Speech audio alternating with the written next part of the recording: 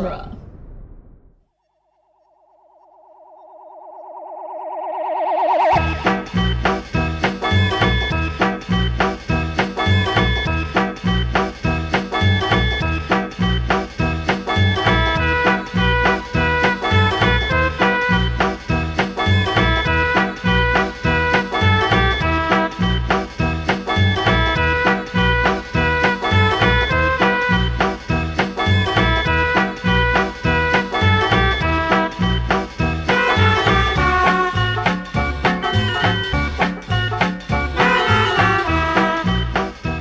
Welcome back to the Cornetto Minute, the daily podcast where we have reviewed and reanimated the Zom rom-com Shaun of the Dead 1 minute at a time. I'm Scott Corelli.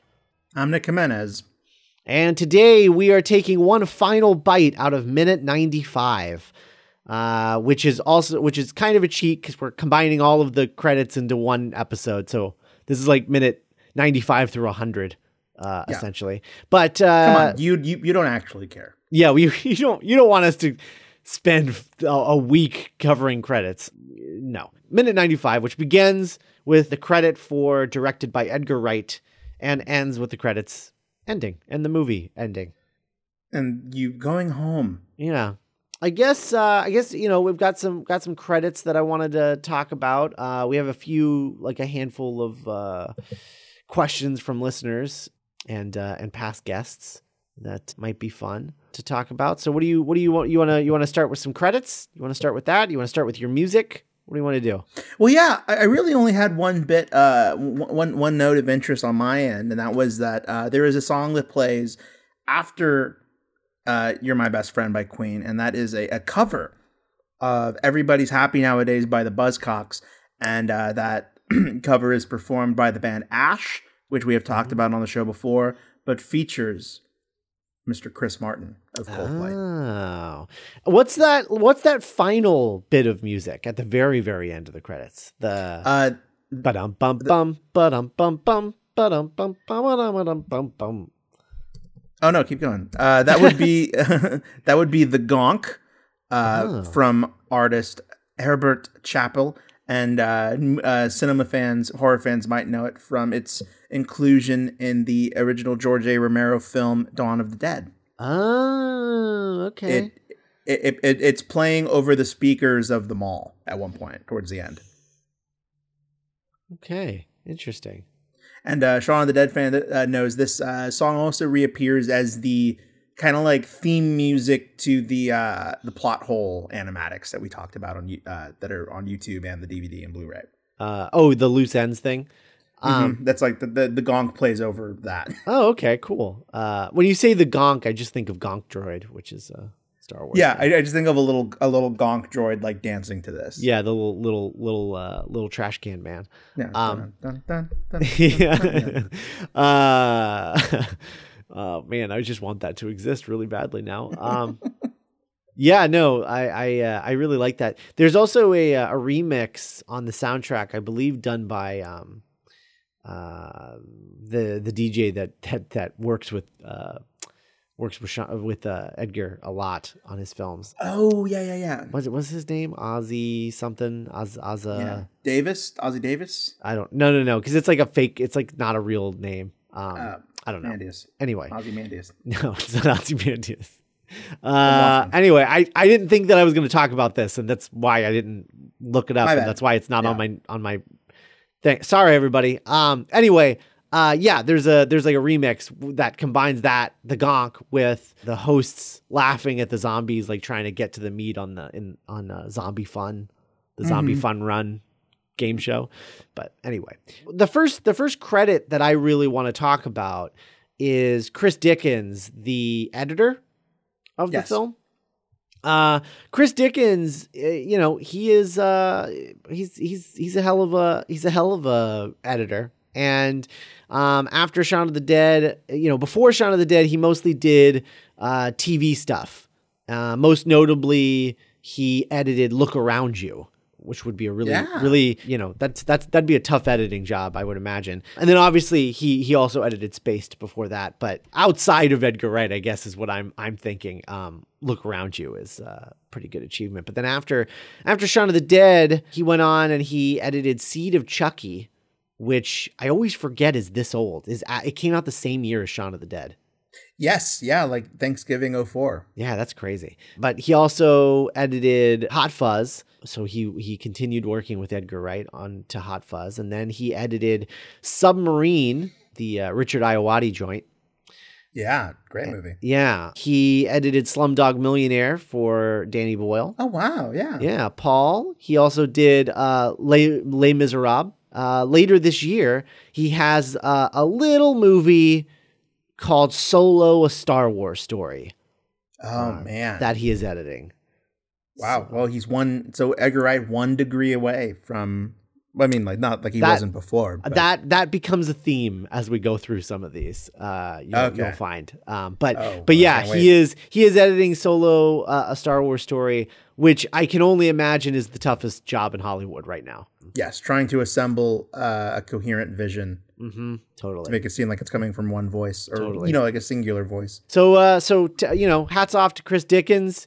Next one I wanted to talk about was Annie Harding, who is the costume designer on Shaun of the Dead. Very important job. Yes. We talk about how iconic the costumes are in this movie, where you can cosplay as them and they're just wearing regular clothes, and I'm always baffled by that, baffled and in awe of that talent. She also was the costume designer on Spaced. She went on to work on Black Books after Shaun of the Dead, so continued working with, I guess it was around the same time. I guess Black Books premiered in 2000, so it was prior to Shaun of the Dead. For some reason, I thought it was after, but I guess not. So he was already Black Books' Dylan Moran at that point. Yeah, apparently. Huh, interesting. Okay. I don't remember why we thought it was happening afterwards. That's weird. But yeah, she was the costume designer on Hot Fuzz, Run Fat Boy Run, How to Lose Friends and Alienate People, which kind of goes to show you that apparently, Simon Pegg really liked working with her. Oh yeah. I've actually never seen that movie. It's not great, but it's also not that bad. It's very middle of the road. Sure. But so then she's worked on a lot of other things, but like not really anything super notable. She did not do The World's End or Scott Pilgrim. She mostly stayed in television, it looks like. It looks to me like she may have not wanted to leave England, possibly. And that's why she ended up like not continuing to work with Edgar, because she worked on The IT Crowd as well as Episodes, the Showtime series. Oh, another thing I've never seen, but I've heard good things. Yeah, it's all on Netflix now. I see. Yeah, it's like Entourage, if Entourage was good. So anyway, she created the Shaun of the Dead costumes, and I think that's worth a tip of the hat. She really made her dent into the consciousness of film. Oh yeah, absolutely. So this next person that I want to talk about, mostly the thing that struck me was just like the guy's name, and that is music supervisor Nick Angel. Yes. Mm-hmm. Did you see this? Oh yeah. It has. I don't know. I have no idea if it is a coincidence or if the character we're about to meet in Hot Fuzz was named after this man. Has to have been, right? Has to have been. He's the music supervisor on like some really great movies. Oh really? Yeah. Just recently he was the music supervisor on Paddington 2.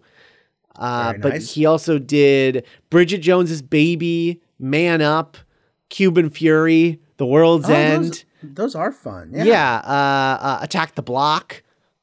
Okay, so he's a company man. I mean, not to discredit, but yeah, it seems like he's a member of the company. Right. Paul, Pirate Radio, Definitely Maybe, Hot Fuzz, Smokin' Aces, The Holiday. All of the Bridget Jones movies, Love Actually, which has a very memorable soundtrack about a boy. Very great. Yeah. And Notting Hill, which was his first credit, was Notting Hill. Imagine stepping into the film industry and your first movie is Notting Hill. Yeah, that's got to be. That's crazy. Yeah. What's so crazy is, naming all of those movies, if you've seen even a handful of those movies, there is a common sound. There's a common vibe. Yeah, you can feel his influence on the soundtracks of those movies. Yeah. You can sense his ear. Yeah, absolutely. Nick Angel. Indeed. And then I just wanted to give a quick special shout out to, I'm not going to go over her credits, but Rowena Ladbury, who was the script supervisor, who I can only imagine is like one of the hardest jobs on the set of an Edgar Wright film. If you don't know what a script supervisor does, their job is to maintain continuity, which between all the setups on an Edgar Wright film must be nearly impossible. So just a hat tip to her. She brought it. Sure. Yeah. Yeah. The continuity. I mean, honestly, I can only name, I think off the top of my head, only one time that we called out a continuity mistake. Oh yeah. No, well, it's one of those truly, the Herculean task of making your work unnoticeable. Mm-hmm. So there's that. And then if we move on to, let's see here, I'm checking to see if this is the right person because I'm not. Yes. Richard Hewitt, who is the first assistant director on Shaun of the Dead. Interesting because he seems to have possibly retired from assistant directing and become a producer. Oh, that's really interesting. Yeah, I don't hear that trajectory a lot. Usually the trajectory is you go from assistant director to director.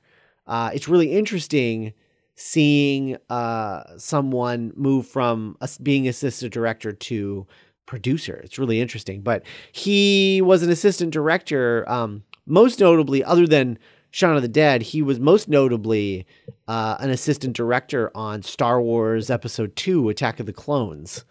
Oh. Yeah. What a set that must have been. Well, I mean, I a boring set, I imagine, because it's just literally a green room with people standing in it. There's a monster behind you. Yeah. But yeah, he went on to become a producer. He went on to become a producer. He produced me and Orson Welles, How to Lose Friends and Alienate People, Never Let Me Go, The Theory of Everything. Ooh. And then most recently, he unfortunately produced The Snowman. Starring the famous Harry Hole. Yeah. And then is currently producing Bohemian Rhapsody, speaking of Queen. Right. Yeah. Yes. Starring Rami Malek. Right. In one of the best casting decisions I've ever heard. Really good casting. It has a very exciting director now. Eddie the Eagle. Yeah, the director of Eddie the Eagle. Guys. It's a Matthew Vaughn produced joint. Yes. If you skipped Eddie the Eagle, I did. I skipped it in theaters because I was like, I doubt this is for me. And then I just, on a whim, rented it one night and was totally blown away. It's such a great movie. It'll be the movie where you're like, oh, I'm on Taron Egerton's team for life. Mm-hmm. Great Hugh Jackman performance. Yeah.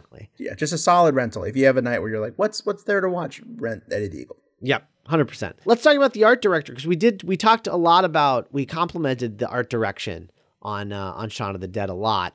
And so I feel like we should give our due to Kieran Wakefield, who has also worked on films like, let's see, what do we got here? We got after Shaun of the Dead, she did films like The Duchess, and she did the Robin Hood, the Russell Crowe Robin Hood movie, Prometheus.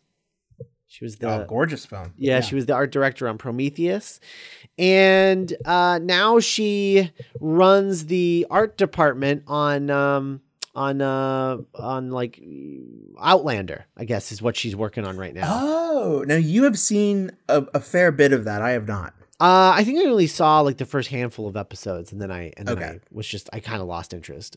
Sure. Not that it was bad, just that it not your cup of tea. Not my right. I just every time I was watching it, I would rather be watching other things. So there you go. But so she's worked on some stuff. Kieran Wakefield did a great job on Shaun of the Dead. And then the last credit I want to talk about is someone who actually has a dual credit in the movie. He is credited as the storyboard artist as well as the creator of the main titles of the film, which is Edgar's brother, Oscar Wright. Yes. Now, what I didn't know about Oscar, I thought he was just, I mean, in typical, sort of, and I hate this, but in that sort of typical nepotism fashion. Sure. Yeah. I kind of just assumed he only worked with Edgar Wright and never worked his way up from there. And it did admittedly take him a while to do anything that wasn't Edgar Wright. But he was the storyboard artist on Shaun of the Dead. He was the storyboard artist on Hot Fuzz, as well as the conceptual designer and head storyboard artist on Scott Pilgrim vs. the World. And then he went on to become a concept designer on The World's End, along with Baby Driver. But just recently this year with Baby Driver, with Baby Driver and another film, I think he has finally kind of like broken through to the other side and is now doing all kinds of things. Most notably, this year, he was the storyboard artist for a little tiny movie called Wonder Woman. Mm-hmm. Which is... Congratulations to Oscar. Yeah, that's huge. And then later this year, he will also have been the storyboard artist for Solo, a Star Wars story. So there's that other connection. Yes, very exciting. Yeah. And then he's the concept artist for The Kid Who Would Be King, which is that Joe Cornish movie I was talking about. Hashtag it's all connected. Yeah, there we go. So, and that crazy bonkers Nutcracker movie that I can't wait to see. Oh, that is absolutely a you movie that I couldn't have less interest in. The Kid Who Would Be King, which stars Rebecca Ferguson as Morgana and Patrick Stewart as Merlin. Yeah, dude. It would be my most anticipated movie just based on pedigree alone, but like the more I hear about just the morsels that I hear from that movie are just tremendously exciting. Yeah. It opens in September, and then what's his name's movie? Drew Goddard, his movie opens in October. So like right back to back. I don't know why I've always lumped them into my head together, but for whatever reason, it's just like, oh, Attack the Block and Cabin in the Woods are so amazing. And then they just never made a movie since. Yeah, no. And then they both have around 2011, 2012. They've both been attached to shit. Right. Totally. I just always associated those two in my head. I wonder if they've ever met, like had like lunch or something, and just been like, right, totally, like just. But anyway, more stories. Yeah. So those are the credits I picked out. Out of the credits to talk about. Everybody in these credits though deserves a round of applause because they just. Well, yeah, it's such a labor of love coming from so many different places and work and discipline coming from so many places that it really does spare. It's worth it to take a minute and just like thank these behind the scenes people for their invaluable work to a movie that means so much to so many people. Definitely. All right, so we got some questions, just a couple of questions just to sort of wrap us up here. First one comes from listener and past guest of the show, Brian Green, who asked, if you had to hide from zombies in a pub, what kind of beer would you drink? To which I say, Brian, the first part of the question isn't really necessary for the second part. But well, I think he's asking like if you had just escaped zombies similar to the group and found your way at a bar, what would you be in the mood to drink? Probably whatever beer had the highest alcohol rate in it.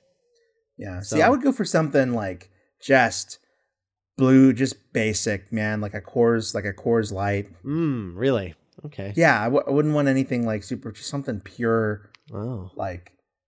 Yeah, no, I'd go for like a nice thick stout or something. Is probably what I'd do. I'd go for like a PBR.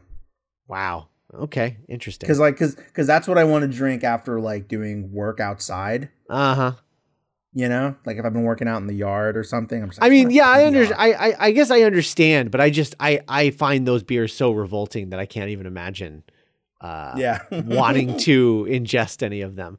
But I get what you're saying, because there are like beers that I go to if I just want to like drink a beer and I'm not like nothing special. I just want to like maybe like a Yingling or something. I don't know. Well, if we're taking beer off the table, I think if I just made my way out of a zombie onslaught and I just earned myself a drink, I'm going for like some whiskey. Sure. Yeah. I mean, that's probably, I'd go for some top shelf scotch or bourbon or something.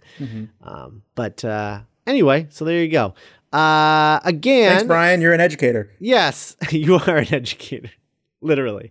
So again, past guest of the show and listener, Mark Kabara, he asks, we have both, this is our second minute by minute franchise. You know, having done Back to the Future Minute prior to this, how confident are we with the minute by minute format? And since like this being our fourth film in this format, do we feel like we could do any movie? Does this feel like Back to the Future Minute season 4, or does it feel like a totally different thing? What are your thoughts? It definitely doesn't. It definitely feels like a new thing. It feels like a new, different project. I agree. When we ended the other show, it really did feel like the end of something.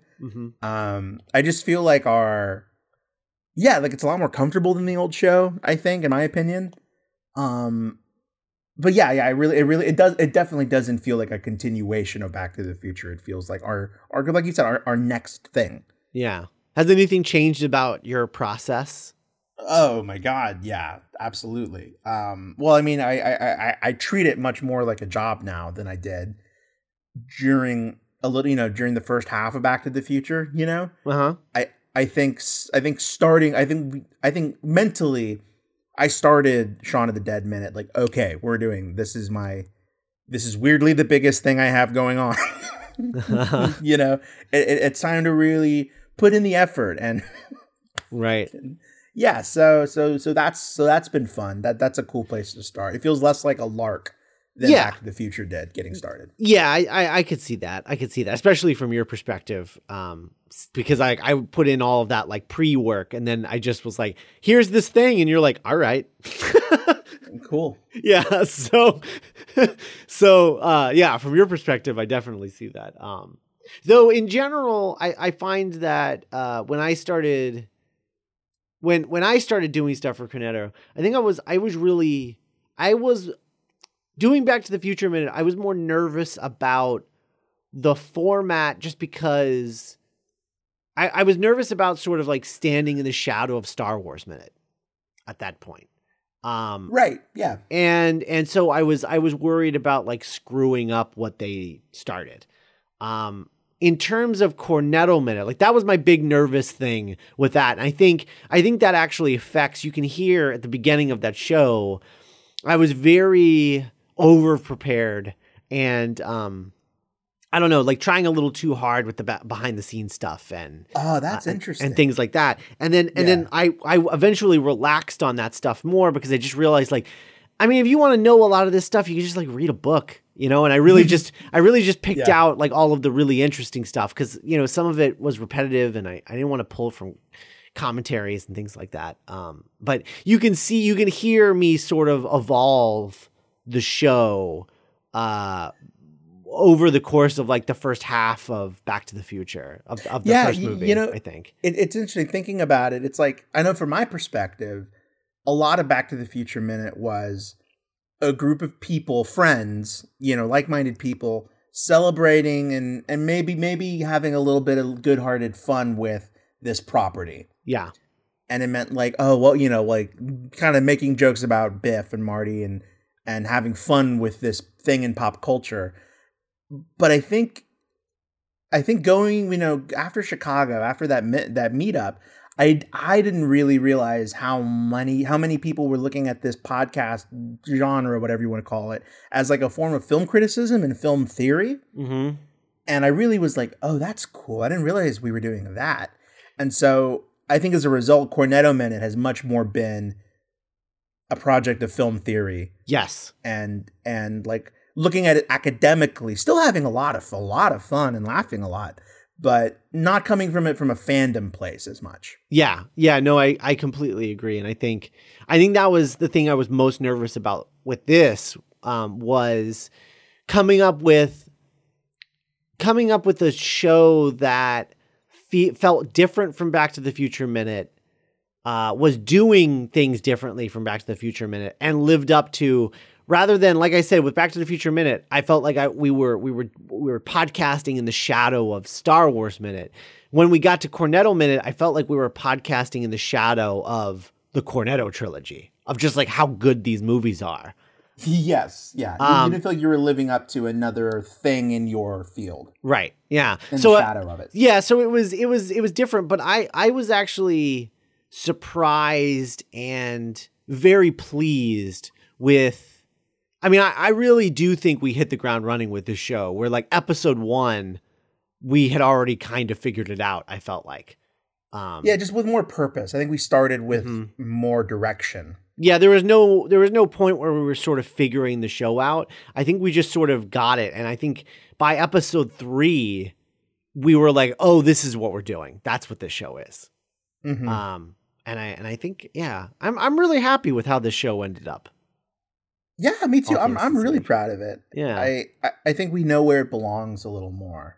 Yeah, I think so. I think so too. This one comes from, I'll say Nick R, in case you don't want your last name. The other two have been on the podcast, so I can say their full name. But this comes from Nick R, who says, given the opportunity, which films in the trilogy, like which film set in the trilogy would you prefer to hang out on? Based on the cast alone, I feel like it would be tough not to say Hot Fuzz as the film set. Even though I love The World's End more, I think I'd be more excited to meet. Oh, I thought he meant like specific sets.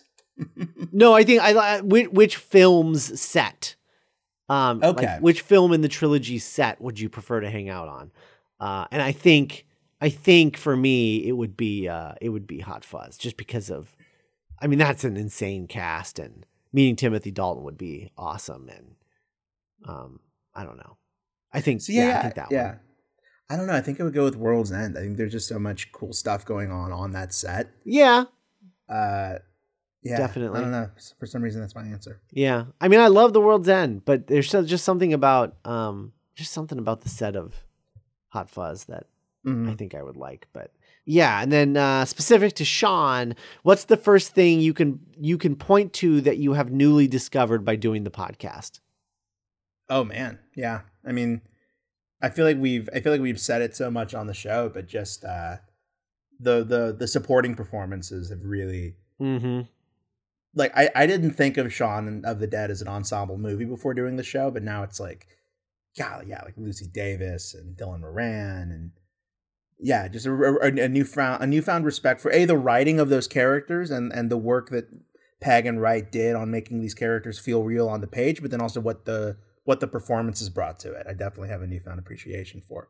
Yeah, I think so. I mean, it is hard to sort of like look back at the 95 episodes of the show and like point to like one thing that I'm like, as the thing that, I mean, for me, I think it would be that sort of the more of like what our theory about the theme of the movie is, being, the way that it feels to, go from a immature relationship to a mature one, and letting go of like those childish friends and childish things. Whether it's a relationship to another person or your relationship to yourself. Right. Yeah. I think that's probably what I'm most happy with as far as what we came up with. And I think we first came up with that theory in minute 3. And we never saw that contradict itself over the course of just how dense and how foolproof Wright and Pegg's work, using the script to explore these themes just again and again and again, just how often we would go back to just those basic themes in different ways, visually and, the setting and the sets. It was all like everyone was making the same movie, as the saying goes. Right. Oh, I've got my little one though. My little detail of the thing that that I've newly discovered because of the podcast. I have I know that tea means dinner now. Oh yeah. Oh my God. Yeah. I mean, all the listener. That's another thing that it's different from Back to the Future. I just love learning about the minutiae of British culture or English culture from our listeners. Yes, I agree. I loved that. Yeah, it's great. This job, this project is the best when you feel like it's a conversation and not just like a broadcast. Mm-hmm. So yeah, that's been really great. Oh yeah, absolutely agree. So then our last question comes from Lewis B., who says that since this film was made before the idea of a trilogy was fully developed, are there any ways in which you feel Shaun of the Dead does not fit in with Hot Fuzz and The World's End? Oh man, I just feel like that question is going to... I feel like whatever I say now is going to be useless or outmoded by the time we finish talking about Hot Fuzz. Yeah, or even just like the whole trilogy. But yes, yeah. I'm just thinking about I don't know. I'm trying to think about like the themes between the trilogies, but I mean, they're all about, growth. They all have growth versus decay, like staying the same versus progressing. Mm-hmm. They all have, oh my God. Ed's a zombie at the end because he didn't grow up. He's decaying. Whoa. Mm-hmm. Nice. Because he couldn't do it. He couldn't go on. Yeah. Wow. I'll just stay here and die. Wow. That's fine. Wow. Yeah, man. Wow. I didn't think about that. That's nuts. Okay. Anyway, that was a really poignant way of putting that. Anyway. So yeah, I don't know. I'm not entirely sure. I mean, the only thing I can think of... looking forward to finding out. Yeah, well, I mean, the only thing I can think of is the James Bond connection. This movie lacks a James Bond connection. Right, yeah, it would be really great if this movie did have a Bond. Yeah, like if this had Roger Moore in it, that would be fantastic. I mean, we have headcanoned the fact that Roger Moore plays Big Al off screen. You just never see him. I think that's the only thing I can legitimately, that's the only thing I can think of that makes it not quite fit in. It's the one rogue element. Yeah. I will, in the same way of that, I will, in a mirror image of that statement, it would be fantastic if Lucy Davis appeared in the other installments of the trilogy. Yeah.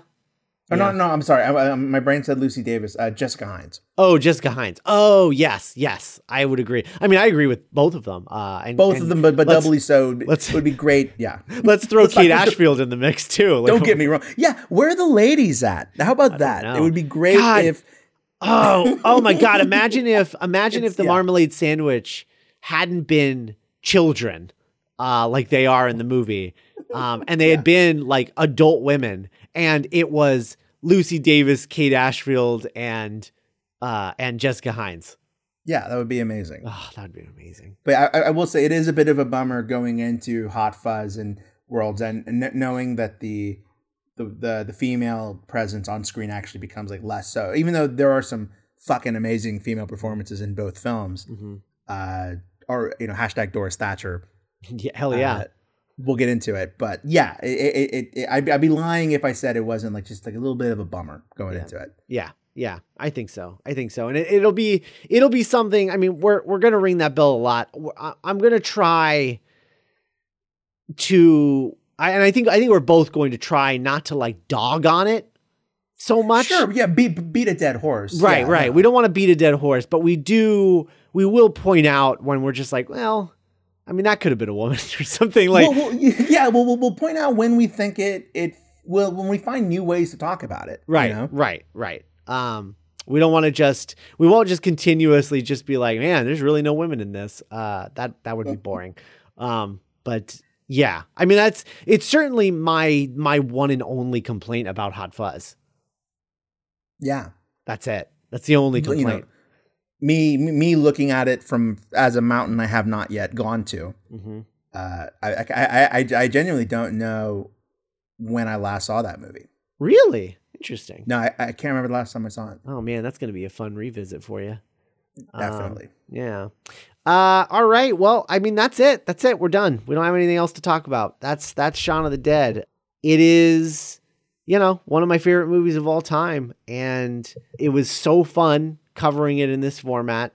I think it really held up to this format in ways that I wasn't even anticipating, I think. Yeah. And I am really, really excited to do the next two films. I really, really am. Because I think they might.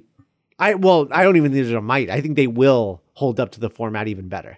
Well, thank you so much for listening. Yeah, Scott. To me. Yeah. But yeah, so we're gonna do Hot Fuzz. We'll be back. We're gonna take a hiatus. I'm gonna go do another Movie by Minute show, the second season of Spider-Man Minute.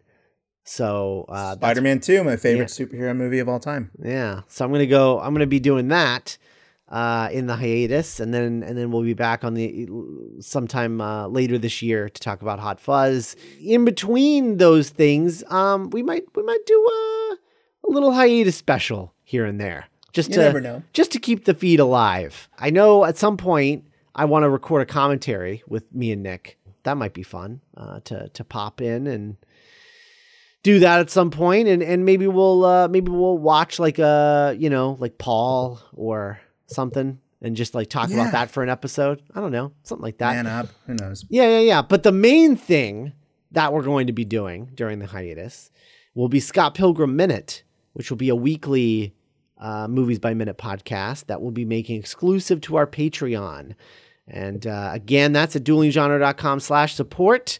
If you go there, $5 a month or higher at that level, you'll gain access to all of our bonus podcasts that we put out on our Patreon, which will include Scott Pilgrim Minute, which will be a just sort of like a bunch of our regulars sort of getting together and talking about Scott Pilgrim a minute at a time. It'll be just sort of like a chill kind of hangout show, probably a lot more goofing off than this show was. And I imagine a little less film theory, just like a little more just kind of hanging out, talking about video games, talking about stuff like that.